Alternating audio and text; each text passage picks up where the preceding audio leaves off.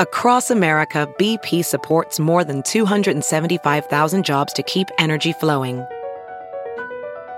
Jobs like updating turbines at one of our Indiana wind farms and producing more oil and gas with fewer operational emissions in the Gulf of Mexico. It's and, not or.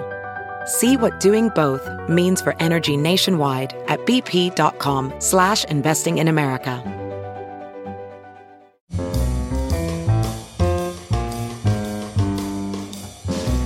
It's Merriam-Webster's Word of the Day podcast for July 18th. Brought to you by Merriam-Webster's Unabridged Dictionary Online, America's largest dictionary, now continuously updated.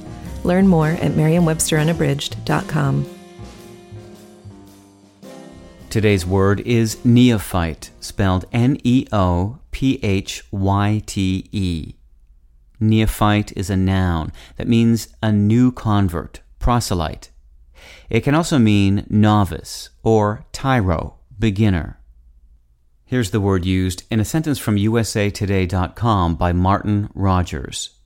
Abby Wambach taught a soccer neophyte named David Letterman whatever happened to him, the intricacies of the sport by booting balls into moving New York taxis. The word neophyte is hardly a new addition to the English language. It's been part of the vocabulary since the 1400s, but it wasn't in general use before the 19th century. When it was used in a 16th century translation of the Bible, some folks derided it as pretentious and Latinate. One critic lumped it with other ridiculous inkhorn terms, and another went as far as to write, "Neophyte to a bare Englishman is nothing at all." The criticisms of neophyte weren't entirely justified, given the word's long history in English, but it is true that neophyte has classical roots.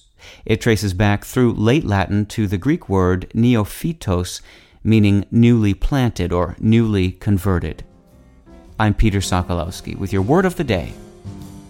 Visit the new Merriam-Webster Unabridged, America's most comprehensive online dictionary and the best source of current information about the English language. Get started today at merriam-websterunabridged.com.